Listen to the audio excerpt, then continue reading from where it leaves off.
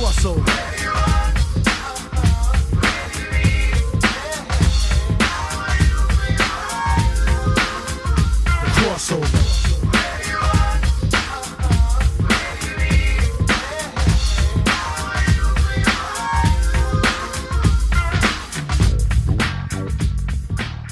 Welcome back to the Crossover Podcast, the show where you get comics and you get sports, and sometimes you just have to do what every other effing podcast out there is doing, and we're gonna be no different here, because today we're going to be reviewing Logan. Everybody went to see that movie this weekend, and we're going to be talking about it right now. And joining me today is a special guest from the Movies Ruin My Life podcast, Brandon Fleet. How's it going, Brandon? I'm well, Matthew. Yeah, how are you? Not bad. Good to have you. Yeah, it's good to be chatting with you, man. I've missed you. Oh yeah. Well, you've come up a lot in conversations on our show lately. Have I? So we're pretty stoked to have you back for the big DC Marvel tournament in a few weeks. It's yeah, awesome. and if we'll let the people know out there what you do. Like give them a little insight into your podcast and where to find you. Right on. Well, Movies From My Life is a weekly long-form panel discussion show that we do. We have a huge panel. I think this season's about 20-ish different panelists coming on, various artists, musicians, filmmakers, writers, photographers, etc., that just come on and we chat about movies and how they ruined our life. You know, we play a lot of fun games. We do tournaments like the one that you were on previously, and we had a whole gambling scheme for that. And we do some battle royales. We do debates. We do director spotlights, all kinds of different stuff. Some mini-series. And yeah, you can check out the show at moviesruinmylife.com. You can find us on SoundCloud, Stitcher Radio, TuneIn Radio, obviously iTunes and Google Play Music. Obviously, as I just kind of alluded to, we just started our second annual comic book month, which you're going to be a part of, which is awesome. Thank you. Mm-hmm. And so right now we're releasing a ton of comic book content, including a bunch of Wolverine stuff. We have a 2-part episode coming out this week and next. So yeah, that's what we do. So find us, listen to us, yell at us. I can't wait to hear the Wolverine pod, and I highly recommend if anybody is looking to get a taste of the Movies Ruin My Life. It's a long one, but it's definitely worth the listen. Is your indie comics pod that you did? Like that was wire to wire. That is fantastic stuff. Like when barbed wire got brought up, I pretty much lost my mind because my buddies and I had just been talking about, because we got our big 150th episode coming up and we were just spitballing some ideas. And I think my friend Mike came out and said, "Why don't we do a barbed wire commentary?" And I was like, "What a brilliant idea that would be! Just do barbed wire." Oh god! But yeah, I highly recommend that indie comics pod that you did. That was fantastic bit of work. Sweet, man. Yeah. Well, that was a lot of fun. It's only the second time that the Drunk with Bauer guys were on, which is another great show that you guys should check out if you're listening. And also, there's only time other than the comic book, or sorry, the indie like hackers and stuff like that films that we did we did in the battle royale format. I really like that. I want to do more shows that style. It's fun. Yeah. So we're gonna be talking about Logan today, doing our little review. Oh, is that what we're doing? I already forgot. Yeah. You were paying me compliments. My brain shut off. So from here on out, spoilers, heavy spoiler alerts. If you haven't seen Logan, pause now, come back after you've seen it. But I figure everyone's seen it. It made about $1 billion worldwide this weekend, which is absolutely insane. Yeah, what is it now? 88 million in its opening weekend. I can't remember where it's sitting now. Just insane worldwide numbers. I think it made close to like $250 million in North America alone, and worldwide that tripled. So insane. It was absolutely crazy. So I'm just gonna ask you right out the gate what you thought of the film, just your overall assessment of Logan. Well, I've been struggling with this all week. I'm not gonna lie to you, Matt. I really have. I have these really mixed emotions about the flick. I liked it, but I didn't love it, and I've been trying to kind of put that in context, and I think that the promotion cycle was really, really, really good for this flick. Like, incredible push out of the gate. You couldn't turn your head and not see a billboard on a bus. You couldn't, not see a video online, what have you. And it was all really compelling stuff. And I think I was really psyched for the idea of a Wolverine road movie. And I think I oversold that for myself a little bit. So, a part of me, I was just so happy to see, Hugh Jackman in the role, as I always am. He's been carrying the films since before I could legally vote in Canada. And so, I can't hate one of these films inherently, but as we'll get into as the show goes on, like I have these really, really mixed emotions about the whole thing. It looked great. The sound was really uneven. I felt like it was a really loud movie off the jump, and then they really couldn't get back to that fullness. And I saw it in IMAX, so that could have played a role in it. But I don't know. There was things that I loved. There was things that I hated. I just kind of came out of the movie. I went and saw it with Paula, who's been on a few of our panels, and we both kind of came out with these, shrugs and like, what did you think? So I don't know. We'll get into it though. I thought it was good. I liked it. I don't know if I put it on because the hype coming out from Twitter and from a lot of the cats on the internet that will tear a movie, especially the comic book movies. They'll tear it down to the studs the second they get the chance. They were placing this on the pedestal right next to the Dark Knight. I don't know if I'm willing to put it on that level. No. But I think I'm willing to put it a notch below. I mean, that's not to say this movie isn't without its flaws. I mean, no movie is without its flaws. I thought that the Oklahoma City casino, I think it was Oklahoma City anyway, but the casino sequence, I felt like you could have taken that completely out of the film and you would have lost nothing. As fun as some of that sequence was. It seemed like a cheap mechanism just to jump back to it 10 pages later in the script and go, oh, okay, this is why Charles is locked in a water tower, et cetera, et cetera. But yeah, I see your point. I mean, the only thing you can say it added was the fact that X-23 Laura got to see Shane, right? Which becomes a callback amazing later. Yes, and that reference I really, really like that. Yeah, and as fantastic as the Shane reference is, it wasn't integral in the making of this entire film. You see, I don't know if I concur with you there. I thought that emotionally, you couldn't have hit a stronger, comparison for me. Like, there's other films that you could have done it with, but I don't know. I really, really enjoyed that element of the film because that was more, even though of course you have this like clone daughter situation that you have with X-23, the whole movie kind of played as a surrogate paternal figure, which it was, rather than and them kind of coming together, and that reminded me of the first time that I saw Shane as a child, being raised by a single mom too, and looking to film for male role models in a lot of ways. So I don't know. I agree to disagree, maybe. I think the Shane thing added to it. I was just, like, I absolutely loved it because Shane's one of my, like, I'm a big westerns guy, and this movie is very much in that western, like, stylistically very western, and it added the Shane thing. Well, if we could veer off topic for a second, what's your opinion on the ending of Shane? Do you think Shane was dead at the end? I think the ambiguity is the point, but yeah, Shane's dead. Yeah, I think so too. I've always thought Shane was dead, but that's also because I'm a horrible pessimist. So what do you do?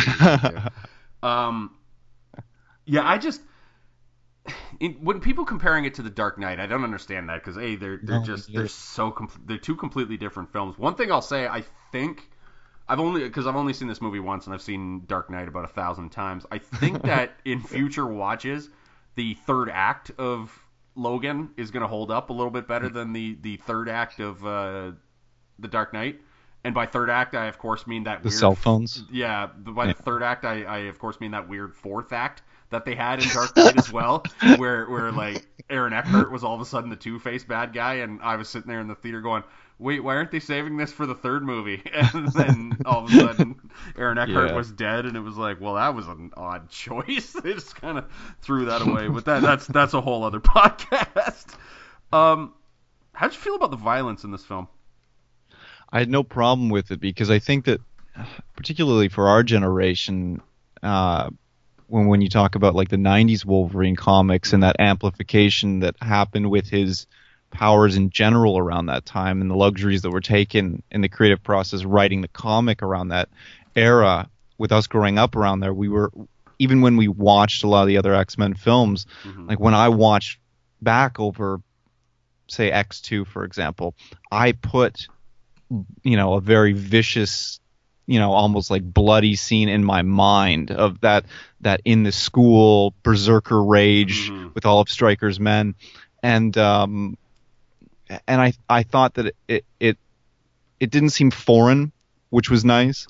And additionally, obviously, with, like you already alluded to, the Western tinge to both the aesthetic and the, kind of the pacing of the film, et cetera, the, like a, journey kind of energy to it. I thought it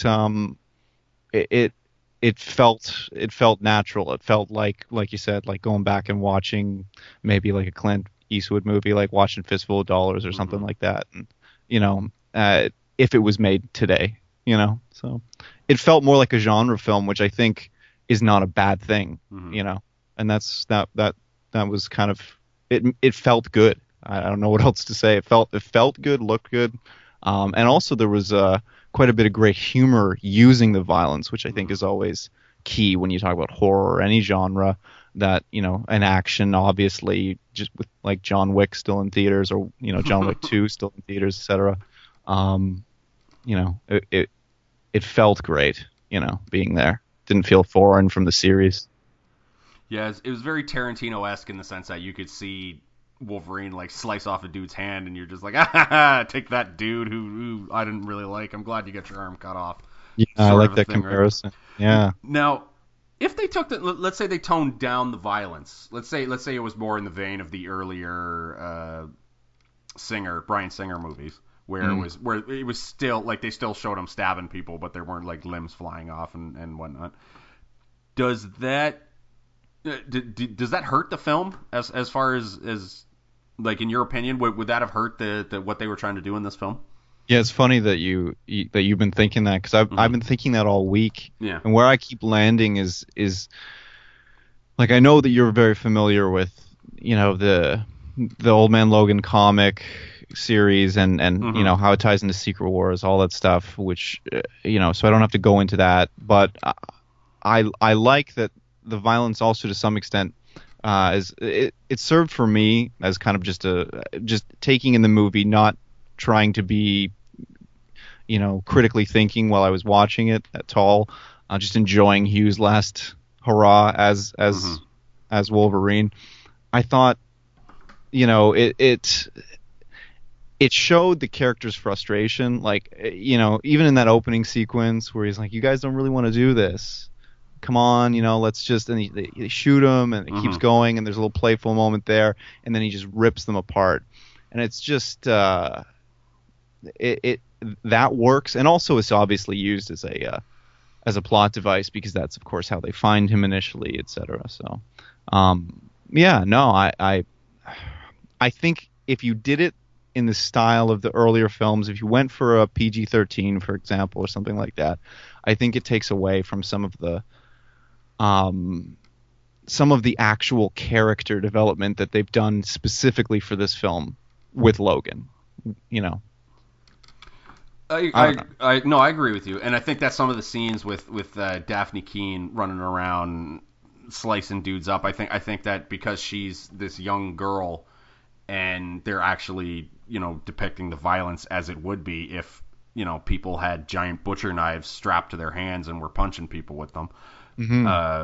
I feel like that adds to the gravity of the situation of, this is a 10-year-old assassin girl who again has butcher knives coming out of her feet and hands, and it's just, I really think that it adds to it. Now that said, they might have been able to dial it back in a couple of situations, like in the aforementioned, scene with in the casino where Professor X is, destroying everybody with his mind, and then Wolverine is running around slow motion stabbing dudes who are just unable to move.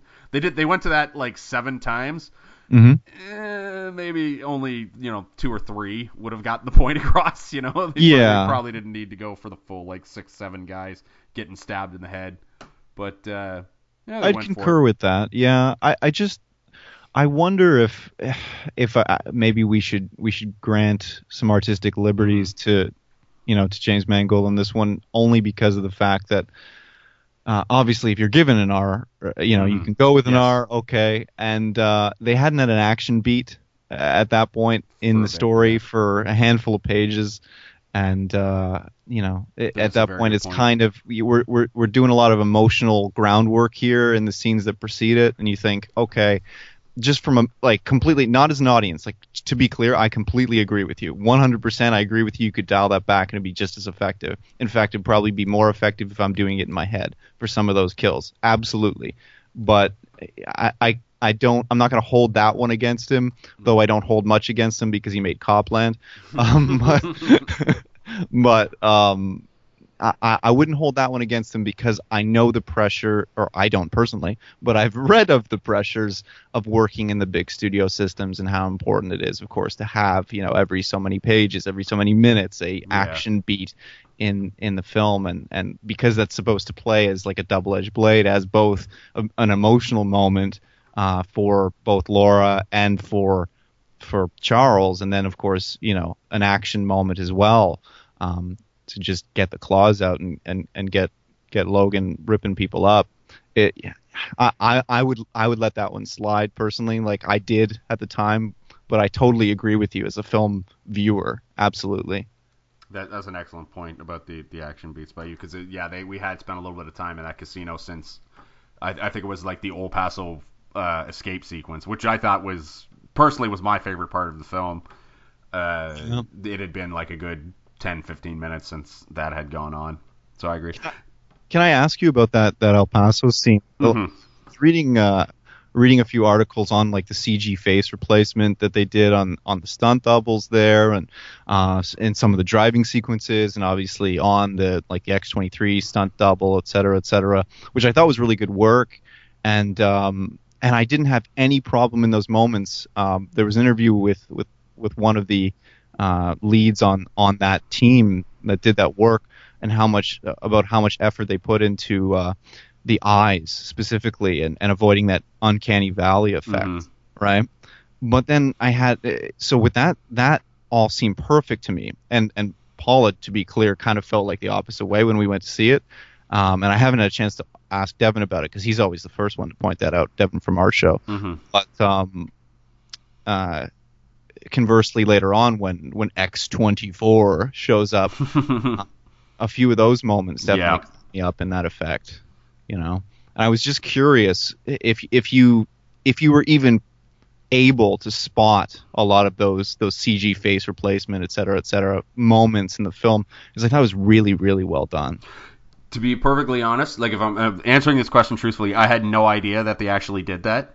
With the obviously I knew that they did it with X-24, and yes, I did notice a couple of the uncanny valley scenes, particularly when they did close-ups when he was getting hurt, right? When he got stabbed into the tree, and when Eric LaSalle ran over him with his car. I thought that those were the most egregious moments of the uncanny valley CGI moments. But to be perfectly honest with you, I did not notice during the El Paso fight sequence about any sort of CGI, so I guess that would go to say that they did a fantastic job, because I was not hip to any of what you just said there.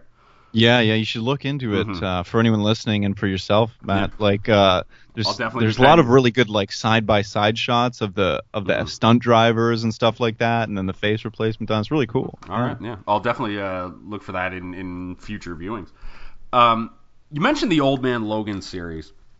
Is a weird thing for me as a comic book reader, because everybody on the internet was complaining, and obviously the internet is a place where reasoning people complain and reasoning goes to die, right? But like people were comparing it to the Old Man Logan series, and if you've read that, and first off, Mark Millar did that, and you take Mark Millar with a grain of salt when he writes stuff, because he's a borderline sociopath in everything that he writes, and he likes to answer the comic book questions that no one ever asked. Of course. And, yeah, no, I can with that. Yeah, and like really the only thing the Old Man Logan series and this have in common is the fact that like Wolverine is old. That's it. Like Hugh Jackman is playing older Wolverine, but like the goings on of both have nothing to do with each other. Like this is not a homage to that series. This is not anything, because if it was homage to this series, they would have had like the incest Hulk babies and whatnot from the Old Man Logan run, which is just peak Mark Millar, if you're asking me. Yeah.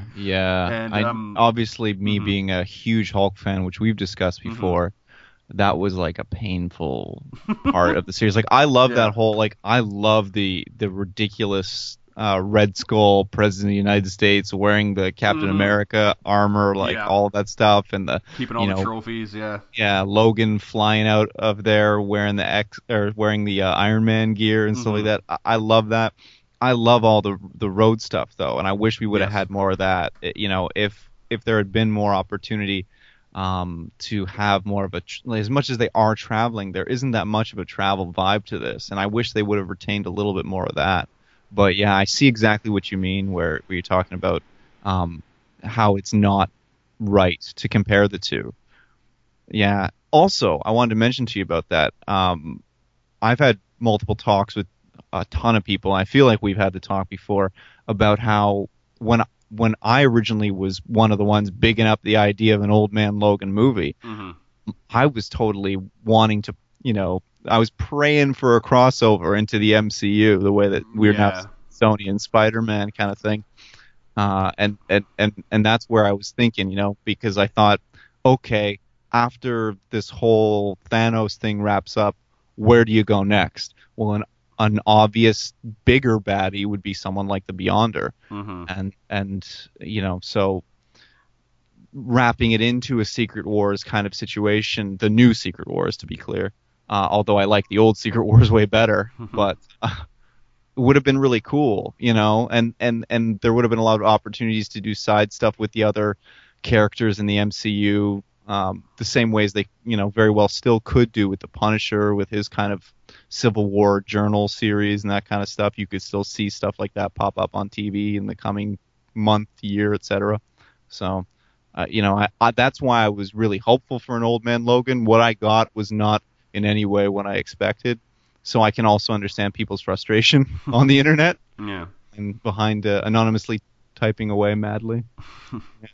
Yeah, it was never going to be Old Man Logan. They just didn't have the licenses for that. And quite frankly, like I realize Kingsman did well, but I mean Mark Millar just doesn't have the mass appeal if you're taking a bunch of his properties, because I guess like Kick-Ass did all right, but then Kick-Ass 2 bombed horribly, and it's just he doesn't have the sensibility to reach a broader audience other than people who just love comic books already, right? Yeah, I would agree with that. He's not one of my favorites. No, he's not one of my favorites either, but I enjoy him from time to like Mark Millar is not a guy that I highly recommend to people, but no. He's okay from time to time. What was your favorite moment in this movie? Favorite moment? Yeah, that's okay. Honest to God truth, it's the post Charles's passing. Oh my God. At the truck? Yes, I was going to say the exact same thing. That's insane. Yeah. Go ahead, continue, sir. And Logan's just had this very, very emotional moment, and you as an audience, if you've bought into the film at this point, which I feel as though, obviously based on the reviews and based on opinions across the internet, we're all buying in on this thing. 92% on Rotten Tomatoes right now. Yeah, exactly. I'm looking at that too. I'm thinking to myself, okay, sitting there, I'm just as enthralled in this as Logan is, and I'm getting that tingle. I'm getting maybe a little bit weepy, and then you have that amazing emotional switch that you do really. It's almost like an indie movie moment, that kind of flip that they do, something that you see in like a Coen Brothers flick or something like that. And it's this amazing moment of just like stark simple comedy with a little bit of a dirty vibe in there. Obviously, you know, I have a love for good curse word here and there. If for those who ever listen to our show. Yeah. That was absolutely my favorite moment too. It's just because not only that, but it's exactly what I would have done given that situation. I would like, my car doesn't start. Well, then they'll like, well, now this is happening, and then he just starts like beating it with the shovel. It rang so true to me because I was just like, yeah, that's what I would be doing right now. Good on you, Logan. In that whole scenario, I thought it was fantastic. And it's the moment that I'm looking forward to seeing again most in the entire film. Yeah, that's gonna be a good clip on YouTube that you check every once in a while, which is just him at the grave and then smashing it. You know what I just realized is as we were talking, how many times did Logan wake up during this movie? Yeah, he's not the same Logan that we've come to know, where he's obviously here it plays into I guess the element of, or it's supposed to play into the element of that road movie where you're waking up in different places, a little bit, you know, of kind of like a drug road movie kind of vibe, like, you know, something that you might have seen in the 90s was really popular. I don't know, but I loved that element, to be clear. I love the fact that Laura seemed to be the most competent among the group of them, and that everything else was a hardship for Logan, because it made that third act so much stronger. It made the audience invest so much harder. And you know, the stupid fucking chairs in IMAX where you're kind of like leaning back. By the time the third act rolled around, because I was invested in this weak, diminished Logan, I was leaning forward. That seat was flat down, and I'm leaning forward, you know, right up at the edge of the seat. So involved at that point. So yeah, it's interesting to see him that way, where it did have a remnants of substance abuse, and that's why I'm really interested to hear what Danny on our show thinks about the movie, because obviously, you know, he's very open about his substance issues, and I thought that was a really, really nice touch. I thought, you know, again, another opportunity. If you're going to bring Hugh Jackman back, let him do something different. Yeah. You know, this is going to be his farewell. Let him have some fun and explore a different dimension of the character. So I really dug it. Yeah, and you brought up a good point about this being his farewell. I want to plea with whoever is involved, Fox, whoever is involved with the X-Men. Really let this be it. Like, really let this be it for Hugh Jackman, like, as Wolverine. Like, we don't need any kind of, you know, coming back to hang out with the, you know, in some sort of future plot. We don't need any kind of, you know, we don't need to see Hugh Jackman again. I thought this was a perfect ending. The way it zoomed in and Laura turned the cross into an X, and he was just dead, and there was no like Zack Snydery, you know, the ground, like the stone grave rumbled and he might still be alive. It just faded and said Logan for the title.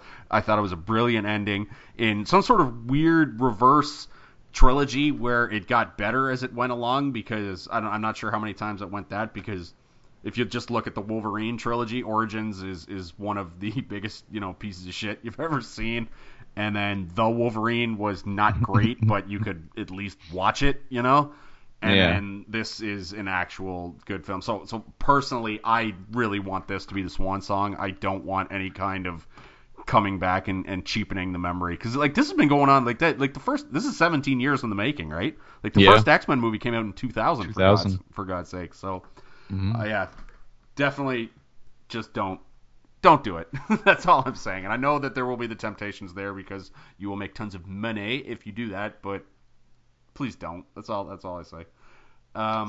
See, I'm not gonna lie to you. I don't like this movie enough to say goodbye to Hugh Jackman. Fair. I just think I still, after this fucking movie, dude, I still think that they've yet to make a movie where they could have, that they've done the best that they could. Yeah. And it still felt like a movie where, you know, like you said, 17 years. Yeah.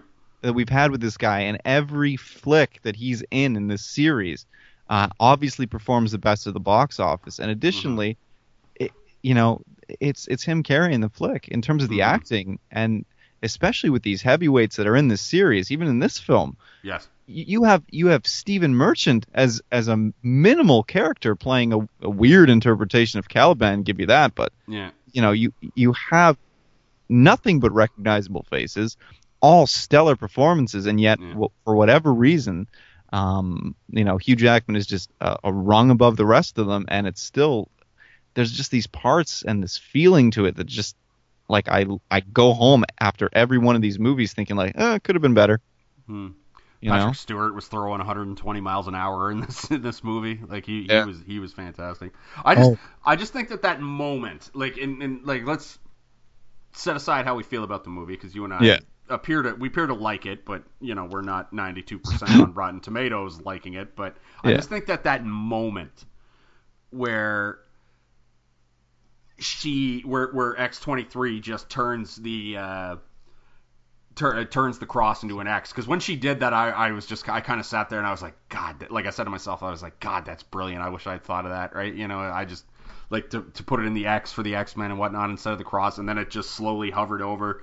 And maybe it's just because it might just be because of me, and just because I hate Zack Snyder so much and what he's doing to my beloved DC characters, and how they did the like rumble in Superman's grave, and it's like, oh, he's still alive. He's only been, even though he'd only been dead for like 2 minutes of screen time, and it's just so. But Matt, it works so well in the League of Extraordinary Gentlemen. Why wouldn't you go back to that? Oh God. Oh man. See, yeah, I just think that I like the fact that they didn't cheapen that moment, and it was just silent, and then it went to black, and then it just said Logan, and then it just cut into a Johnny Cash song. So I don't know, maybe I'm just a mark, like at that, maybe I'm just a Logan mark at that point, where I'm just like, ooh, I thought that was pretty good. Do you know, I kind of agree, I kind of disagree. I think it's one of those things that I didn't hold it against them, because I chalk it up to an artistic liberty. But and I see where they're going, and it's a logical conclusion for the script. But a lot of the script kind of played this way, like right up until the last scene, where I saw it coming minutes upon minutes before it actually happened, and I knew that was going to happen. I literally knew that the cross was going to turn into an X before that happened. I swear to you. I even no, I could say there's a handful of the moments I knew that the speech from Shane was going to be the eulogy. There were several of these moments. Again, I chalk it up to artistic liberty. I didn't think that it was this like fresh revolutionary idea. Maybe that's why I'm having so much trouble like loving this film. Maybe that's why. It's because, again, like, I've seen movies like Copland from James Mangold. I've seen, 310 to Yuma, the remake was great. It was phenomenal. I actually like it better than the original. Talking to another Western fan. This film just left me with the same kind of feeling that I had after the Wolverine, where I had that same kind of like, I saw that coming. It's okay. Yeah. But whatever. Yeah, I give you credit, because I didn't see until she put her hands on it, and then I realized what was about to happen. I was just kind of like, oh my God, that's brilliant. But I did have a just based on how just based on how movie and writing movies works, and just how writing books and stuff work. They had the adamantium bullet there the entire time, right? And the adamantium I also bullet, knew that was going in X-24's head as soon as it showed up. Yeah, it was the Chekhov's gun of this movie, right? Where it was there and it has to go off, right? And I completely agree. Yeah, there was the moment where like him and X-23, which I did think was a great scene, where X-23's like, what is this for? And he's like, it's this. I keep it to remind me. And then he just turns and goes, I've also thought about shooting it into my own fucking head, or something, which I thought was a great scene. And absolutely. There was this moment of silence, and I actually went to go see this movie by myself, because unfortunately my wife and I couldn't find the time, and I was like, I gotta go, because I gotta be able to talk about this on the podcast. And so I was sitting. I forced Paula to go with me. Yeah, I was sitting next to a complete stranger. and they're having that conversation, and there's this moment of silence, and I don't turn to him, but I say like out loud, but not directed at anybody, but loud enough so people could hear me. I just go, they're gonna use that bullet to shoot X-24 in the head, and that's how he's gonna be put down. And then when it gets to the bit where she's like loading it, and then she fires it through his head, the guy turned at me, and I just gave him the Michael Jordan shrug, where I was like, "Told you." Like, it was just not that it was I had a great fucking foresight to figure that out or anything, but it was just kind of like if you put two and that. So that was my moment. Story writing 101. Yeah, that was my moment of like, well, that it's there, so it has to be fired at some point in the movie, right?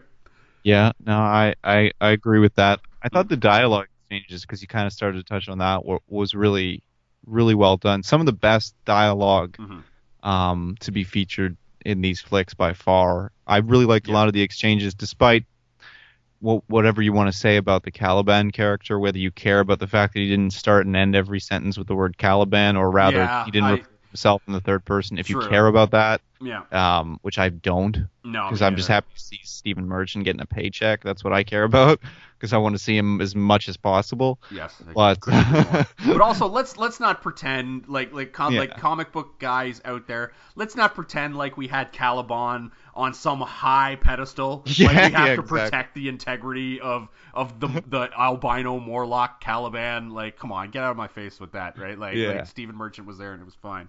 But that those scenes, for example, just the intimate dialogue exchanges between Logan and between Caliban, like they were really really nice moments.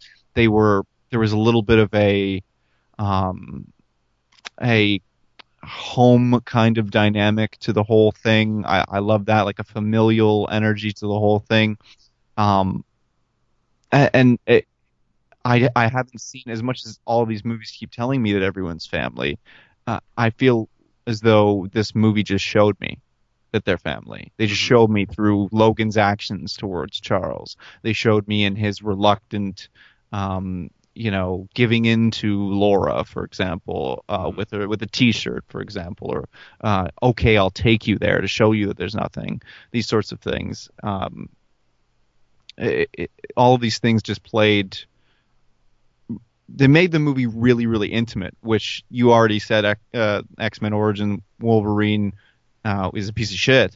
If they had made that movie as intimate as this film and cut out all the fucking bullshit and just made it, and I'm sorry, I'm swearing a lot on your show. You don't do that. I apologize. And made it a simple, 4 to 6 character film centered around Victor and Logan, then you've got your movie. And you still hit all the same action beats, you still hit everything, and instead they bloated the shit out of it, which this movie didn't do, and I respect the hell out of it for that. It made it a completely different viewing experience. So I don't know. I'm up and down. Like, even right now we're talking and I'm going up and down. Wow, this was amazing. Oh, I didn't like that so much. Yeah. So, but I mean, like, this movie is bringing out in me. Yeah, you talked about X Origins and how it was too bloated. Like, there's so many problems with that. They really needed a second script with Origins, because they skipped over all the fun parts of Wolverine's Origins so that we could spend more time with, like, Will.i.am for some reason. Yeah. Yeah, I didn't understand that at all. I want to say my favorite, like we can get into some of the performances. Like, I thought that the kid, Daphne Keane, I thought she was fantastic. Mm-hmm. Especially considering she's child actor. The only one my favorite two scenes. I'll give you what I thought was her best scene, and then what I thought was unfortunately her worst scene. So we'll go with the best first. I thought that, because we mentioned the exchange when they were talking about the adamantium bullet, I thought that her best moment in the entire film, and it actually might be just one of the top moments in the entire film, was when Hugh Jackman just breaks down and says, listen, or something to the effect of, you don't want me around because everybody that I care about ends up dying, right? And then she turned to him and was like, well, then I've got nothing to worry about, or whatever. But that moment I thought was brilliant. But unfortunately, I thought that her weakest moment was kind of the crux of the film, and it was when she was doing the dialogue from the Shane movie over his grave. I didn't feel like she brought it in that particular moment. I thought they could have had another take of that, but No. that's critical. That's me being too critical, I think. No, you're not being too critical at all, because when the lights went up in the theater that we were in, which was packed, Paula turned to me and asked me, what the hell was she saying at the end? What was that? Yeah, she couldn't even understand what they were saying. Did they? Yeah. And I explained, and then literally 2 rows worth of people turned to me and went, "Oh." Yeah. Because I said it's Shane. It's the movie they were watching in the hotel, Mm-hmm. and a room full of adults at 11 o'clock, turned around and were, "Oh." Yeah. So clearly you're absolutely right that it didn't play. It didn't play, and it was so important. It's the whole point that she's had this journey. She's had this kind of not really surrogate, because he is her clone father, but surrogate family entered into her it enters into her life, and she's so grateful for these moments that she's absorbing every moment of it like a sponge. And now these moments that have all happened over a few days have played such a huge role in her life, and then to just kind of be happy with that take seems kind of silly.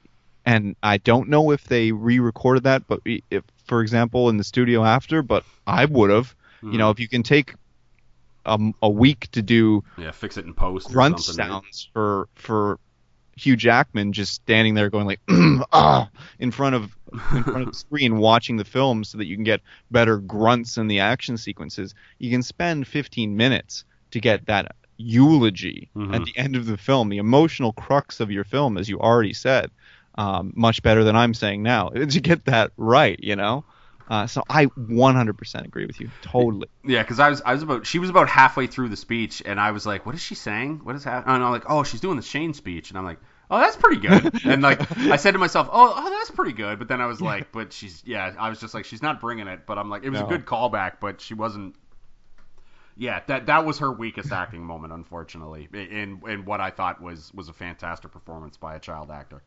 I'll say that. Yeah, for anyone who has ever listened to our show, so Matt, you know that I've taken a few pot shots here and there at Dances with Wolves, and particularly one of the many great accents of Kevin Costner. Well, yeah, and also that the first time that he comes to the native camp, and of course they have the interpreter who he then falls in love with. Donnie Darko's mom, I can't think of her name. That's embarrassing. Great actress, but she delivers these very broken but perfect English kind of translations. So it's like he say, you are. But you're speaking fine. You're just repeating the last word that you said to start a new, phrasing. So you're not you speak English fine. Just speak English. It's fine. And this film, Paula was joking after the flick was over, and I was laughing hysterically as she's playing it back, because she speaks Spanish, obviously. She's of Peruvian descent and Chilean descent, so she's talking to me in Spanish, and she's doing the lines from the film. So she would say all of these exchanges, once Laura started talking, she would say it in Spanish, and then the response would be, "Logan, what?" And then she would say the same thing in English. So you just added like 10 minutes of runtime to your flick, because every time that she has to say something, she has to say it twice for any Spanish-speaking audience, and so I felt bad in that moment, like, oh, you had to listen to all the dialogue twice. Oh no, that's funny. Yeah, it was a real Dance with the Wolves moment for her, and I didn't get it until after we left. Oh, man. Where did you stand on Boyd Holbrook in this movie? Kind of flat. Not gonna lie to you. I thought he had a really, sorry to interrupt, but I thought he had a really strong first hour of the movie, and then for some reason they bucked him down to henchman. Should have killed him in the truck. Yes. Caliban should have killed him, because otherwise that whole thing is pointless. So there's no real redeemer moment for Caliban, which I guess is fine. Who cares? But because he's invested in the characters who you've invested in, you have a kind of shared connection with him peripherally. So you'd like to have that moment for him. Yeah, absolutely. But yeah, I really liked the delivery. Very strong. I enjoyed listening to him. Yeah, he was doing some kind of like evil Matthew McConaughey thing that absolutely well worked. That absolutely worked, I thought. Yeah. Very menacing in the first act. You're absolutely right. But yeah, he did get really, really demoted, and there was really, really no reason to even keep him around in the third act. Mm-hmm. Why do you need him there? I don't know. Hey, question for you: Are you an MMA fan at all?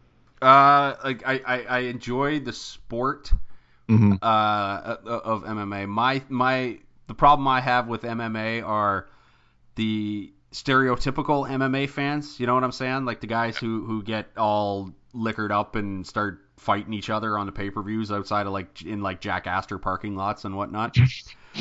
But yeah, I enjoy the sport. Not a huge follower of it, but I know some names.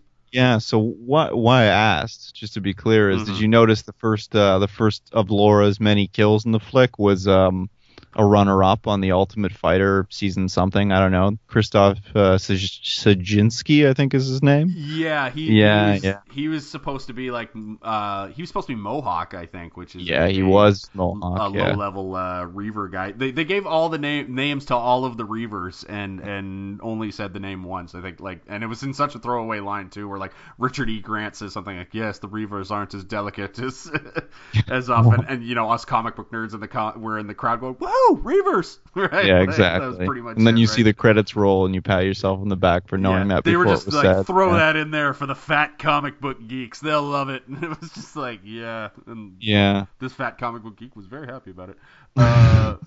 Yeah, I just found that really funny. That stuff always takes me out of films, especially when you're going for a film like this. And I'm not saying that you have to bring in the finest classically trained talent, because obviously, not every film can be filled with, say, for example, Clint Eastwood's and Lee Van Cleef's or these sorts of things, right? Like, these archetypal performances for the role, particularly nowadays. But every time they went to the Reavers, I was always like, it felt they felt like a foreign element in the film. I understand they should have been as anonymous as possible, and also the fact that guy does have some from my perspective, me being kind of not the Jack Astor's meathead you were referring to, he kind of fits that role, I think, a little bit, maybe more than I do, but but like a love for MMA, particularly jiu-jitsu on a personal level, seeing him in there was kind of like, hey moment. Hey, this isn't an actor in a film, so this guy's going to die in like 10 minutes. He's trying to get his career going on the back of Logan because a bunch of people are going to see this. He can be guy who got killed #1, because no one's like, oh, I played Mohawk, Academy Award to Krzysztof, whatever. Yeah, he could be Randy Couture in the Expendables 6 though, or whenever. But that made comes along, sense, right? because it's that kind of flick, This isn't. This is a simple minimalist. It should have been more of a road movie. It is, but it should have been even more. But I don't know. It felt really awkward. Some of the casting in general kind of did. Well, my guess is someone on the set was most likely an MMA fan like yourself, and so we need to get a big guy here, like a guy who's just, because he was a big dude, right? He is a big dude. Yeah, he was a big dude and built like a brick shit house, obviously. Yeah, I wouldn't want to run into him in an alley. Exactly, and then or even in a Walmart. Yeah, and you're putting giant gear on him, so he looks twice as big. And then all of a sudden, because I don't think they gave that guy a line, right? So, I think he nodded. Yeah, and I assume based on his name, English is probably his second language. So he was just there to look big and mean and menacing, which he absolutely pulled off. And then it was like all of a sudden, Daphne Keane was like bowling his head across the deserts of El Paso, right? And it was just like, whoa, right? And that was just for the people who didn't know who X-23 is, just to establish this is how much shit she can fuck up, right? And it's so awesome she is. Yeah.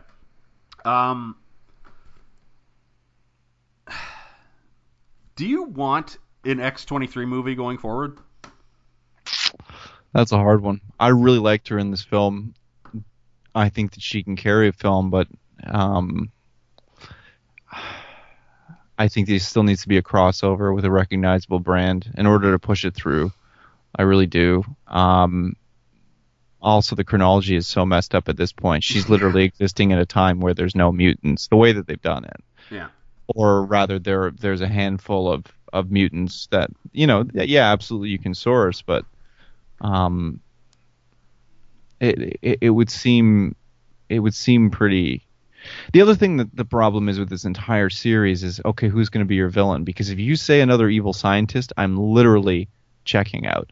Because I went to this movie for Hugh Jackman at this point, because every other X-Men flick produced by Fox at this point has been evil scientist. Even the first one, where they basically made Magneto into an evil scientist. Yeah. And then after that, they just made every fucking movie an evil scientist. Even the spin-off flicks. And it's just, I can't do another evil scientist. And if you haven't got many mutants left, what are we doing here? Because that's a very good point by you. Because I was while you were mentioning those things, was going through who they got left on the roster, and the biggest name they got left is Mr. Sinister, who is 100% an evil scientist. He's a mutant who is basically an evil scientist. So you're right. So I was kind of going through the roster there, and then I was like, well, what are some of the good? Because I'm pretty sure, I'm like 90% certain that the next X-Men project in effect, or at least whatever's being talked about, is a Dark Phoenix plot, which I have no confidence that they'll get right. Well, they've already kind of went down the wrong path, because it's so much more interesting to think about the Phoenix as a separate entity. Exactly, yeah. As a foreign entity in Gene. Now they've already revisited the exact same thing that they did, that kind of limited their options that came with, Famke Jenssen's performance. So what are you doing here? Like we're really not. We're limiting ourselves to Earth, for one. Well, and I don't really want to go into space with the X-Men anyway, to be honest. No, with you. I never liked when they went into space in the comic book. Oh, you're not a Starjammers fan? Come on. Oh no, I do love the Starjammers. I want to do the original Phoenix Saga. I do love the Starjammers and their weird cat lady who fought and whatnot, and Scott's dad was in space, and it was all good stuff. But I mean, like, it's, the X-Men at heart are supposed to be an amalgamation about, like racism and gay bashing, sexual preferences. They're all supposed to be like about, preaching tolerance and whatnot, and then all of a sudden we're in space. It kind of, pulls back the curtain on what the hell's going on here. Why are the X-Men in space? And it's but how amazing is that? Those panels with those were Jean as a child, when her friend gets hit by the car, and she she's she has that strong psychic connection, is nearly dying with her, and the Phoenix, sensing her power, like brings her back to life. Yes. I'm getting goosebumps talking about those panels. I'm talking about panels in a comic that I read when I was a child, dude. I would love to see that on screen. And that is one of those classic X-Men opening sequences. That's, for me, they could make that right up there with that first Magneto sequence in the first film that just set the tone for basically really every superhero film that's come out since. Put a really strong pressure on them to be out of the gate full force because of the strength of that scene. And I think that would be another one of those for this new era of X-Men. But I see your point. Yeah, if you ask me to pen the bullet points of the script for an X-23 movie right now off the top of my dome piece, where I would go with it is, first off, I'd age X-23 up to be like, I don't know, 15, 16, 17. I'd want her to be a little bit older. I wouldn't want her to be a 10-year-old. And then I would call it like The Last Mutant. Like, that would be the title of my film, and it would be, she would be the last one that was alive, and she was trying to prove if there were, others, while still trying to solve her own, like, although I guess they didn't really do the mysterious back thing, because we got pretty much her her whole background in that weirdly amazing production on that cell phone video, by the way. Multiple camera angles. And, man. Well, it was 2029, so there was a very good chance that it was like the iPhone 14. So okay. So you got the editor built in. Yeah, they might have had the editor built in, and the voiceover, allowing her to do voiceover, multiple camera angles, the whole nine, right? Like zoom ins, the framing. It was enchanting. It was absolutely enchanting. That's the biggest plot hole in that movie. 92% on Rotten Tomatoes, ironically, also that video. Yeah.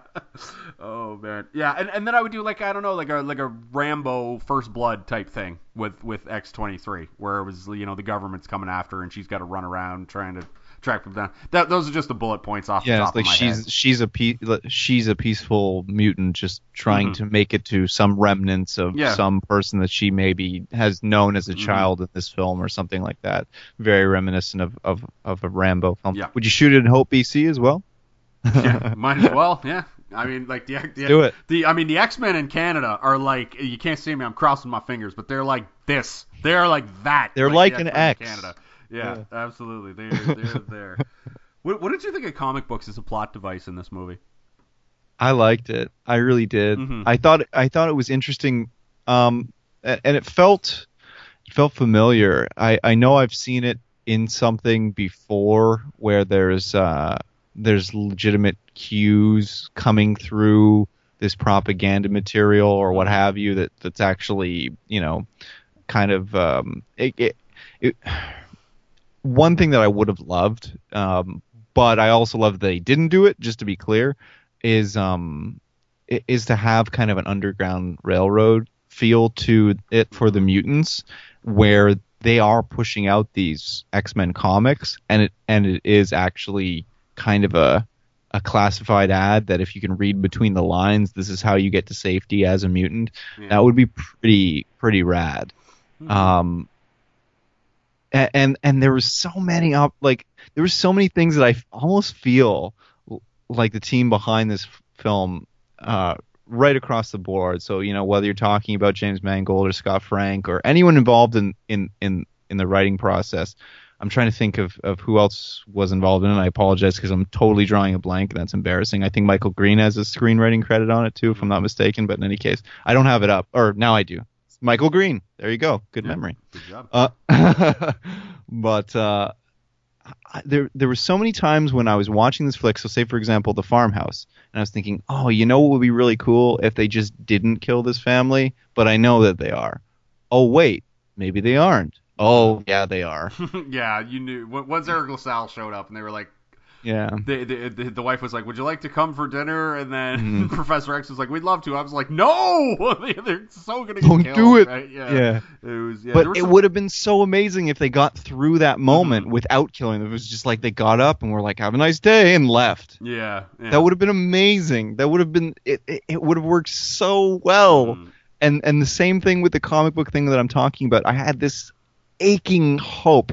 Like, I'm really, really hoping that they're reading this stuff off the comic book pages as kids and interpreting it correctly.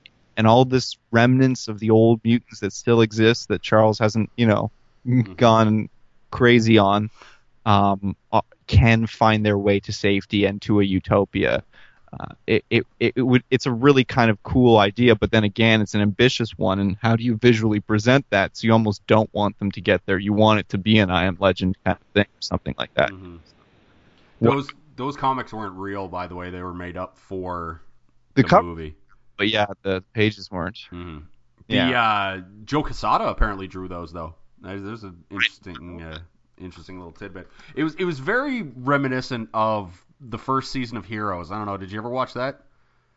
Yeah, I really dig that show. Yeah, first season was fantastic, and then it just dove off a cliff after that. But yeah, where they were basically where I remember Hero, the Japanese dudes were reading the comic books from the guy who could predict the future, and he was predicting the future through the comic books, and it reminded me of that, where they were like, we're using the comic books to tell us what to do next and stuff like that. It was pretty good. Do you have where does Logan rank? We'll do this twice. Where does it rank all time for you among the X-Men films? Among the X-Men films? Yep. including Deadpool and if you must the include Wolverine. Deadpool, you can include Deadpool. Yes. God, Okay. I hate Deadpool. We'll get to Deadpool in a second because I assume you also got the Deadpool opening. Yeah, but it was a little bit different from the one that's showed online, or the I didn't even trailer watch the that one came out, online. yeah. I avoid Deadpool whenever I can. Didn't have the Baywatch music in it. Just had the Superman music. Yeah. Yeah, I know you have a bad, like, you don't like that era of like 90s humor in general, right? Something to that effect, if I recall correctly. It's just so lowbrow. Like it's so Family Guy. It's so Two and a Half Men. It's so Two Broke Girls. It's easy. It's easy. It requires no effort to write this, and it was just like, oh, here's like, look how clever we're being. Ryan Reynolds is trying to get changed in the photo booth, but he's not. And then, he's taking forever, and this guy's getting mugged, and oh, look, he's doing a press ham against the window of the photo booth. That's so funny. Oh, and also, on the photo booth, we wrote, says Nathan Summers is coming, but we wrote coming with a U. Oh, man, look how funny and clever we are. I mean, where do they get their stuff, Brandon? I could live 1,000 years, and I would never write a joke as funny as writing the Cherry word. Garcia was the worst one for me in the trailer, which I didn't mind. Just writing the word coming and then replacing it with a U. It's just, fuck Deadpool. It's so lowbrow. I hate Deadpool. Have never and will never see the Deadpool movie. The only way I see it is if Ryan Reynolds comes to my house personally with a copy and hands me a briefcase with $500,000 or something in it and was like, all right, Matt, we're going to sit here and watch this. That's the only way I would watch Deadpool because, God, I hate it. I hate it so much. It's. I try not to be that. I really try. You went dark there, my friend. Holy shit! I really try not to be that guy, but Deadpool just fucking brings it out in me because it's just so easy and lowbrow, and it gets so much love for and like there's real people out there, Brandon, trying to do real shit and putting effort into writing and movies and stuff, and then Deadpool comes by and makes a bunch of fart jokes and makes like $1 billion or whatever. God, it just pisses me off. Anyway, that's my rant for the podcast. Okay. Can I retort quickly? Go ahead. Sure, go ahead. Okay, because I'm actually a Deadpool fan, to be clear, and I know we've talked about this when you were on my show. Mm-hmm. My show. There's 20 people on my show this year, and I just said it again. My show, our show, communal show. But in any case, I've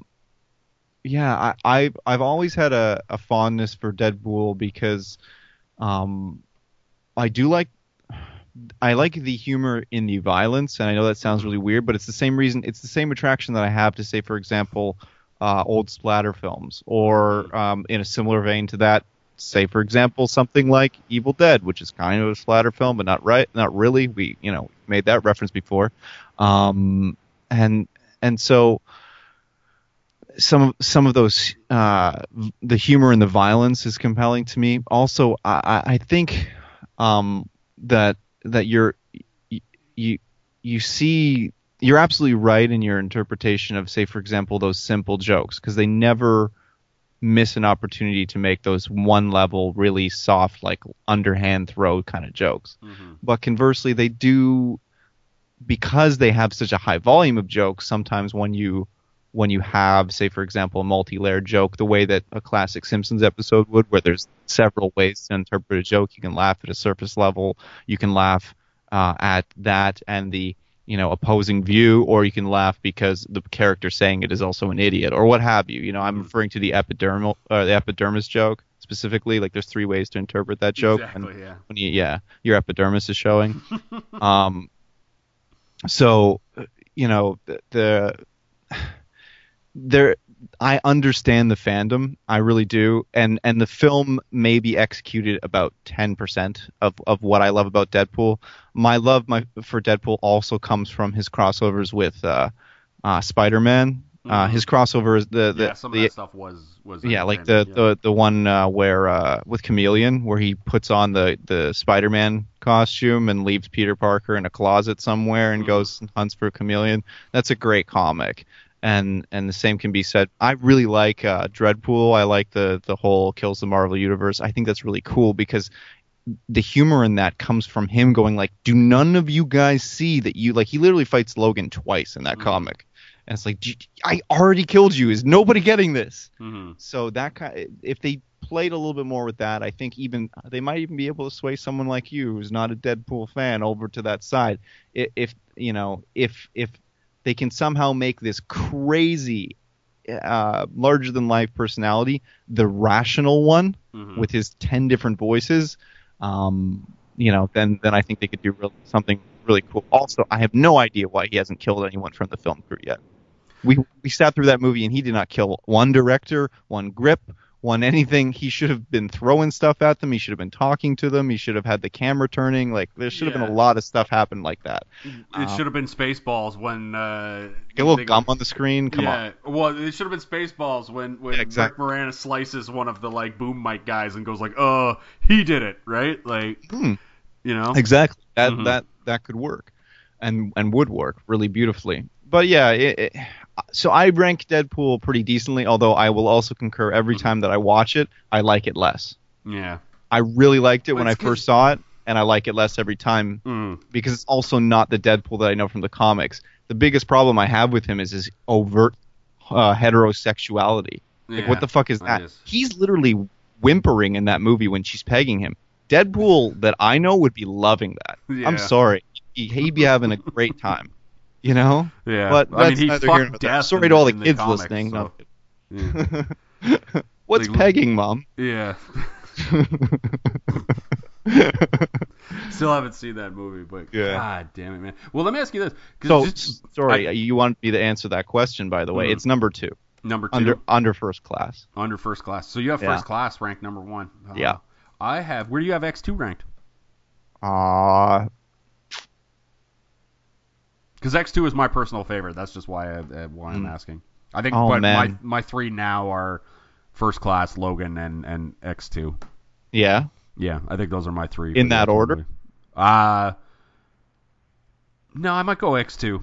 Just because I really like Brian Cox's performance, and the evil scientist guy had not quite been, they had not beaten that into the ground just yet, as you mentioned earlier in this pod. And you actually mentioned, I was like, hey, that was a real like, hey, he's right moment when you said that. It's like, it has been all evil scientists. This is ridiculous. If everyone can just manipulate the X-Men into creating all kinds of crazy stuff, like every time there's a mutant, just like, give me some blood and I'll make my own mutant, damn it. Yeah. You're not making Coca-Cola here. Like, you're making people. This is harder than just, it's not some guy in a basement with, a couple of beakers making mutants. But in any case, it should be, I understand having mutants in there, but they should or evil scientists in there. But they've also got to be able to branch out and realize that these people are literally just people. Because every time you go to the evil scientist thing, like you were saying earlier, it negates the value of that that level of acceptance that we should all have. Like, they're just people just like us. They can just do really cool shit. Now you're saying, we could literally make these freaks in a test tube if we wanted to. Yeah. Like, it's making them into the Elephant Man, rest in peace, John Hurt, rather than making them into just another, like, your neighbor. And that's frustrating. But I wouldn't put maybe I would put it third. I don't know. That's hard. I go First Class to the top. I think it's the most movie-ish of these movies. Yeah, felt like a movie. And then, and also I got a total Michael Fassbender crush. Like, he's number 2 under Idris Elba. Like, total man. I've been a staunch. I'm still holding on to my Fassbender stock from like Inglourious Basterds. So. Yeah, totally. Let's forget about 300, but other than that, he's great. Yeah. But First Class is up there for me, and then I'd go Logan next, which I've already said isn't great, and I'm struggling because I love that Mission Impossible style train sequence in the Wolverine. That was the best moment of that film by a country mile. I think. Yeah, that was well handled. It could just be, I don't know, like, that alone would be like, all right, you win best movie, for me, because it's so cool. And also I love seeing, like, Logan in Nagasaki grocery shopping. and moving tree logs for people and stuff like is cool. It was already another dimension that again we're seeing that now, which is why I have Logan at 2, because we get to see a character that we love in a different light, and I think that the Wolverine had that same thing, that effect on me when I did see it, despite coming out of the theater after that third act being a little eh. Also, the arrow scene was great. Reminded me a lot of Hero. So I feel like I'm regurgitating a lot of content that we talked about on our That's all right. Go for panel. So yeah. But yeah. So that would be my 3. I think I would concur with you. X2. It's not Wolverine's not good enough. Yeah. That'd be my number 3. X2. Yeah. Yeah, I have X2 as my number 1, I think. But if someone were to say, as you just did, that First Class is your favorite X-Men film, I am not gonna argue it. That's grossing. A damn fine film. Yeah. Can't no accounting for taste. No accounting for taste, man. You know what's really messed up? Do you know what the third highest grossing in North America, I think, like domestic box office in the entire series is? I am gonna guess X-Men Origins Wolverine. No. Worse. X3. Yeah. Oh God, they got my 15, but Brett Ratner got my $15 for that or whatever it was. Yeah, I have never seen that. I watched that in the theaters, threw up in my mouth, and I honestly I haven't seen a single frame of that movie since, and that movie came out at least a decade ago, I'd say. So I've done a pretty good job avoiding any kind of like X3. The only way I would watch X3 is if we were watching it for a commentary again, and then it would. So I'd like to hear you guys do that one. The commentary would just be me crying the entire time. Like, how did it go so wrong? Oh God. Well, is there anything else you want to mention about the film? Anything off the top of your dome piece that I feel like we covered this pretty sufficiently, but if there's anything you feel like we forgot, feel free to throw it out there.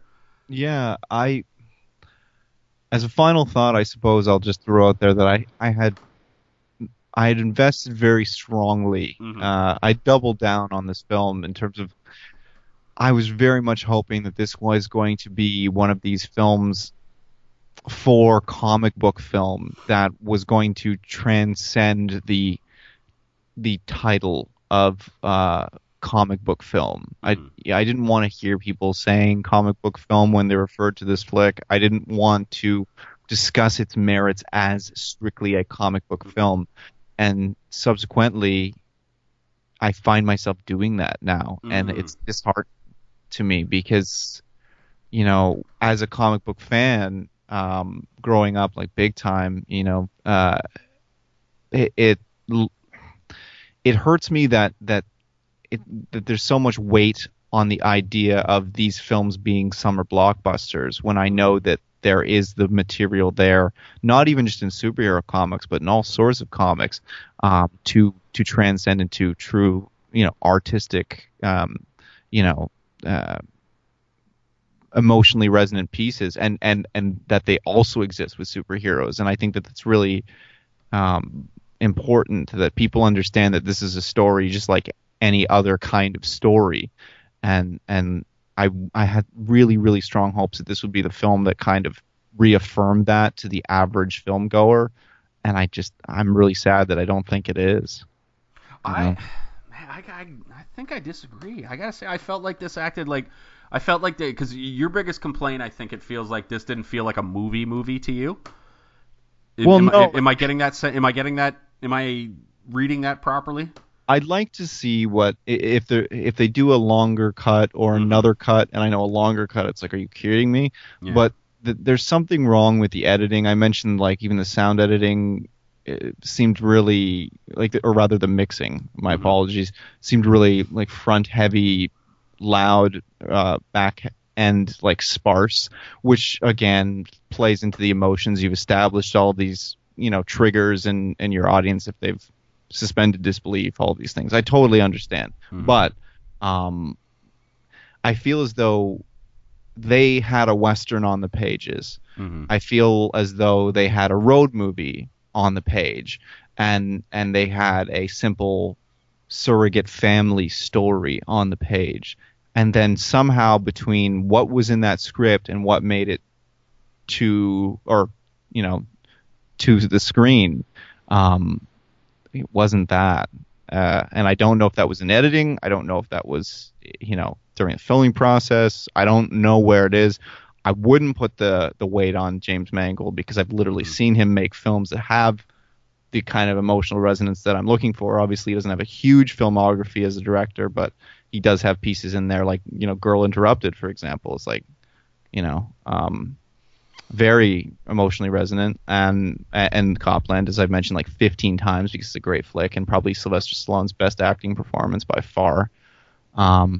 There's something about this flick that just, I got to give it another watch. Maybe it's like, maybe I have Jerry Maguire syndrome where I'm going to like it better every time I see it. That's what I was going to say. I'm going to make a prediction. I'm going to make a future prediction, and I'm going to say that the second time you see this film, like when it comes out on Netflix or whether you purchase a physical copy, even though physical media is dead, whenever you see this the second time, I think you're going to be on board. That's what I'll say. I think you'll be on board the second time. Like that'll be my, like, I'm on board because Hugh Jackman's in it, dude. I'm gonna watch this 15 more times because he's that. Unfortunately, the Wolverine has grown 3 feet over the last 18 years or 17 years in my mind, and gotten really handsome. Yeah. So I'm and fine with that. Like, he always had the look though. Like when we first saw him, like because there is a bit of revisionist history on that, and that irritated the crap out of me a little bit when the talk came out again that it was just like. Because, Wolverine's supposed to be like, what, 5'2" or something? Like comics. Like, he's not supposed to be an imposing, like, just like when you look at him, you wouldn't immediately be afraid of him because he's 5'2", but, then he can beat the crap out of you. And Hugh Jackman's, what, 6 feet tall? He's not like he's 6'3"? 6'3", okay. So that would be tall. Yeah. But, either way, he's tall. And, like, I'm fine with it. Like, let's not forget how that when they started this in 2000s, how wrong they were always getting it with a lot of the comic book movies, right? And then all of a sudden we had this film and it was like, here's the guy we've got playing Wolverine, and you saw him with the chops and the hair, and it was just like, damn, that actually looks like Wolverine. And then they were like, well, he's a foot taller than he's supposed to be. And I'd be like, I don't give a fuck. They can, use camera tricks and stuff, right? They'll know what to do. But, like, yeah, I don't know. I didn't like the revisionist history on Hugh Jackman being like 6'3" and people trying to tear him down. He's 6'2", my apologies. 6'2", I just looked it up. Close enough. But, like, I just didn't like the revisionist history of people saying, oh, he's 6'2" or whatever. And it's like, who gives a bleep? He looks the part and he could act a lick. That was all I cared about in 2000, right? The other cat that they cast initially, Doug Ray Scott, he's tall too. Mm-hmm. So that's just a movie if it was him anyway, it would have been the same thing. Yeah. Well, but tall actors is a new thing and a rare thing. Even in the olden days, you look at not everyone was Jimmy Stewart. Yeah, because Steve McQueen was like only 5'8" or something. Well, not 5'8", but I think he wasn't a tall dude, was he? Yeah, 5'9", 5'10", yeah. So, and, like, Steve McQueen is one of the greatest badasses of all time, right? It doesn't really matter. It's it doesn't. Those sorts of things don't matter to me. Like the point I was just making with that, and I really do want to hear, because you're saying it should be more, I'm going to enjoy it more. I really want to hear more on your thoughts on that. But no, I didn't care about any of that. He is Wolverine for me now, and it's going to be. I'm going to watch this a million times just because I want to relive the last 17 years of experiences that I've had with this actor in this role. Regardless of the value of the film, which I do think, I put it at like 82% on Rotten Tomatoes. So it's not like I hate the film. No. I just was really hoping that it was that 92% on Rotten Tomatoes, Yeah, I just don't know if it is. It is a little inflated because I'm sitting around at like an 85, I think, on this movie. The 92 is definitely inflated. I'll say that. I don't know where that's coming from. I think it's just because it's a good Wolverine movie, and the other two were just atrocious. The Wolverine had some moments, but Origins is just a colossal mistake. And but one of my favorite depictions of Deadpool of all time. That's the thing. That's the thing about that movie is, of all the horrible things I would ever want to do to Deadpool if I got to write him, even I would never do anything that cruel, right? As to what they did to him in that movie, I was just like, good lord, I am the only one who is enjoying this take on Deadpool. I guarantee you that. Yeah, I like the only reason I don't know why, I have nothing to base this on. I just think I feel like the second, third time you watch the flick, because I get the sense you're looking for a reason to like it, as opposed to looking for a reason to not like it more or less than you already do. So I just feel like the second you watch it the second time, you're gonna be like, yeah, that was good. You're gonna be like, just that was good. Yeah, and I really do like it, to be clear. Yeah. I'm somewhat playing devil's advocate to you here. Not, you watch, you'll listen to my our episode on it next week, you'll be like, he fucking lied to me. No, I really did like it. It's just it came down to a situation where I felt as though it was a movie that didn't know what it was, and I felt like it was very clear about what it was on the page. It was very clear in these intimate moments in the film. I kept getting these glimpses of this magical world that I very much wanted to be a part of, and then it would just disappear for me. And maybe it was just the uncomfortable seats in the IMAX. I don't know. That could do it too. I haven't been to I've never been to see a movie in IMAX. Does it add to the? Oh, it's just bigger. I don't know. Yeah. Is bigger better? Yeah, I don't know. I'll have to do it one time. Have you done D-Box yet for a movie? No. We had a conversation about this in private, not in the public forum. Yeah.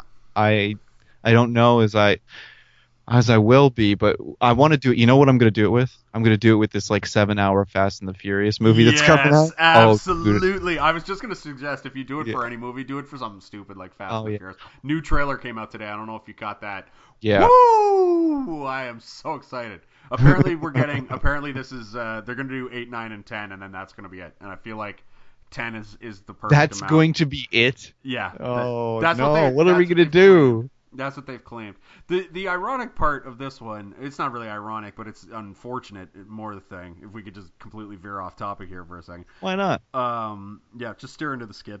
The thing that sucks is because the way they've set it up is at the end of the last film, they were like, let Paul Walker go, man. He's got to go to his family life, right? And then in this movie, for whatever reason, Dominic Toretto has turned on the team, and then it's just like, when they do all those scenes where they're like, we're going to need some help, and they get Jason Statham out of prison, and it's like, why would you need Jason Statham? Yeah, you have Paul Walker. Oh, wait. Yeah. Yeah, that's the thing where it would be like, oh my God, it sucks so bad. It was already terrible that Paul Walker was dead, and now it sucks even worse because it would make such a good plot point of, we got to go back and get Paul Walker to save Dom. He'll be the one to bring him to his senses, and then I would just be in the theater going, yeah, get Paul Walker. It'll be awesome. And unfortunately, it won't go down like that. So, God, unless they do some sort of CGI Paul Walker, which I just... No, please don't. No, please don't. Please don't do that. Oh, man. That'd be so good, though. But yeah, I did the D-Box for Doctor Strange. It was something else. I mean, I don't think I'd ever do it again, but it's fun to do once. What I do want to do is the 3 screens, the complete immersion. They go around the side as well. Oh, I haven't seen that. Yeah. There's a couple theaters down here, downtown that do it, and so Star Trek was in that. Yeah, I was gonna say a space movie format, would be, a sci-fi movie would be good. Like that Alien Covenant movie might be good to take in the 3-screen experience. Yeah, I don't know. I'm keeping an eye out for the next one that I'm really into that does it. Maybe Blade Runner, but that's just gonna be dark. Yeah. So yeah. Yeah. Mm-hmm. Good point. Maybe we'll figure it out. Maybe Star Wars, but I don't know. I wouldn't. Star Wars already makes. No, I don't. I don't want to mess with that. I really don't. I just want to see it 2D. I want to enjoy the film. Yeah. The way I always have. I have a real ritual about those films at this point. Yeah. But yeah, I don't know. I understand that. All right. What are we talking about? Yeah, we were talking about Logan. Actually, I'm going to ask you. Tell them where they can find you, Brandon. All right, so you can find our podcast at moviesfrommylife.com. You can check us out again on iTunes, Google Play Music, SoundCloud, Stitcher Radio, Pocket Cast we found out we were on. Wherever podcasts are heard, you can find us there. And if you can't find us, reach out to us at Mermal Podcast on Twitter, at MRML Podcast. And we'll make sure that we get there so that you can listen to us. And tell us what movies we should talk about, and Matt, I hope you have me back. I hope I didn't cuss too much on the show, and I hope you come back lots to our show because we love having you on. Yeah, you'll definitely be back. We'll find something up because this was a long time coming. I was just trying to find the problem. You are smart where you plan your stuff out ahead of time. Me, I fly by the seat of my pants and I'm like, hope I got something to talk about this week. You know why I do it though? It's because, well, to be completely transparent. No, I actually I struggle pretty hard with depression sometimes, and I'm doing really well now. To be completely honest, and Movies Were My Life in the first place was kind of a conduit for me to kind of get a lot of my friends back into my life after disappearing for 8-10 months, and so it's kind of funny, like when we're all kind of exercising demons. We're grown up people with life and responsibilities and these sorts of things. We come together to joke around and drink coffee and make poop jokes and stuff while talking about movies now. But yeah, so I do all of that because I don't trust myself to, if I have the option of staying in bed with the blinds closed or getting up and doing it, I kind of have to go with how much energy I have.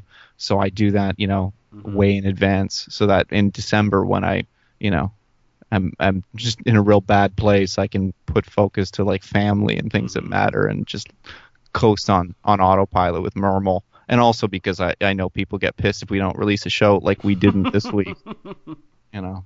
So I'm already getting tweets and private messages, a lot of private messages. Yeah, where's the episode? You said that there was a Wolverine episode. It's it's coming Friday. Give me a break, man. We release on Wednesday. You can wait 2 more days. Give me a break. Yeah, I get that. Yeah, because that was one of the main reasons I started this pod as well, was to well, first off, I feel better just saying, once I say something on this pod, I can be like, okay, I've said that about this, and now I can forget it forever. I don't have to let it stew inside my crazy brain. And also, I moved away from a lot of my friends and whatnot, so it was a way for us to reminisce about, because we do football and whatnot on this. And it's a way for us to talk about gambling and talk about our stay interests. connected, So, yeah. Absolutely, way to stay connected. Love it. It's amazing when you have people reach out to you, how we met each other. It's exactly that, listening to each other's shows and stuff, and that's technology. I love it. Yeah, it's pretty cool, man. It's one of the rare good things about the internet that can exist out there with all the horrible stuff out there. What is the line from Hackers? We demand access to free information, or with free access to information. Yeah. Oh God, I gotta revisit Hackers. We should do a Hackers pod. We should do a Hackers commentary or something. I would listen. We've got to do a commentary. On repeat. Yeah, we've got to do a commentary sometime. Yeah, we've got to do a cross promotion. I got to get some of the guys from my pod to come to your place or something and do a commentary. Maybe that's the barbed wire commentary in the future. We'll see. I've never actually seen it. We did this huge panel, and that was the only one I've never seen. And I said it on the show because I felt so bad. It is. I really want to now. Terrible. I hope it's as terrible as I remember. There's no way it's better than I remember it. Let's say that. I haven't seen it in years, and the only reason I watched it at the time was because it came out in an area where there was no internet pornography, and Pam Anderson was promised to take her top off in that movie, and it happened right at the beginning. And so that movie is one of the Teenage rare movies. Boys, man. Absolutely, yeah. I'm not gonna apologize for it, but that that movie was barbed wire. That it honestly, it peaks 30 seconds into the film. It peaks 30 seconds in, and then the rest is just glorious trash. I know some of the guys would be down for doing that. We might have to hook that up in the future. Looking forward to it. Crossover Podcast available on iTunes and SoundCloud, soundcloud.com/crossover podcast. You're available on way more stuff. I got to step my pod game up. You can also find us on Facebook at facebook.com/the Crossover Podcast. Please go to iTunes, rate and subscribe. We like to rate and subscribe. And as always, you don't have to listen, but please download. That's really all I care about. You don't have to listen, but please download. So that'll be it for this week for the Crossover Podcast, but there will definitely be no shortage of Matt Pierce, because I will be guest starring on your pod soon enough. Oh, and it's going to be wicked. Yeah, it'll be a good one. It's going to be I don't want to oversell it, but it's going to be a good one. Oh, and, what else do we got coming up for me? Oh, we got March Madness starts. Craig will be back on. We're going to do our March Madness pool and try to make up for our embarrassing performance last week. And the finale of The Bachelor is next week, so we'll be talking about the final episode. We're gonna find out who falls in love once and for all. Because of course, as always with The Bachelor, they stay together forever, Brandon. Man. They never break up. That's how it works. It's happily ever after on The Bachelor. Can I just quickly plug, while you guys are talking about March Madness, we're going to be having Mermal Madness over with us, where we're talking about 90s action films this year. We did 80s action films last year. And we got our 90s action film tournament coming this year. I gotta say, who was it? I think it was Anthony or Anthony who was beating the Predator drum for when it got to the final too. I could be wrong about that. Yeah. The right movie won. Die Hard. I'm sorry. Die Hard is the right. Like, I remember listening to that final pod, and it got down to Predator versus Die Hard, and I was just like, "Listen, Predator is a delight, but let's do the right thing here, people. This is Die Hard. Let's not make a mistake." And then it ended up being Die Hard, and I was just like, "Oh, thank God," because and that'll be a good pod too. The '90s action movie. And I can't wait for your March Madness coverage, because you know we've talked about before. That's like the biggest basketball tournament of the year for me. So I just love everybody's an expert all of a sudden. All of a sudden, I'm knows. totally an armchair viewer, but I love it. I love it. That's so the best part of it. I'll be listening to you so I can pretend that I know what I'm talking about. That's the best part of March Madness, honestly, is that it gets people who just otherwise don't like. Honestly, and the tournament is so insane. Like, just the sheer numbers of it, and like the mathematicians, you can look this all up. They've banged out the numbers of how, getting a perfect bracket. The people who, and I'm not even joking about this, the people who live and breathe and are paid by ESPN and whatever outlet to cover college basketball, and they know everybody on every roster and where they came from, what high school they went to. Their brackets have just as much chance as winning as Jan in accounting, who is picking whoever has blue uniforms to win. Perfect. Like there is, go Team Blue. Yeah, go Team Blue. They have just as much. Like they're anybody who tells you that they have like an inside thing, Brandon, they're full of it. It's all garbage. Like, I mean, you do smart stuff. Like you pick one over. You pick the 1 seed over the 16 seed, obviously, but once you get to the 8-9 matchups, you might as well flip a goddamn coin, because it's the Wild West. Like, when it's Clemson versus St. Mary's, it's like, well, honestly, you could just flip a coin. It's crazy, but man, that's what makes it great, though. Fuck, I love the tournament. I'm so excited. This is a great time of year. There's so much going on right now, and like Iron Fist is coming out soon, and that's not getting good reviews so far. So no, what are you gonna do there? All right, are we wrapping up? Because I gotta check the Leaf score, dude. Yeah, that'll be it. All right, let's get out of here. I've taken up way too much of your time, Brandon. Thanks for doing this again. Oh, my pleasure. We'll get you back on some other time. And as always, thanks for listening. And see you next time on the Crossover Podcast. The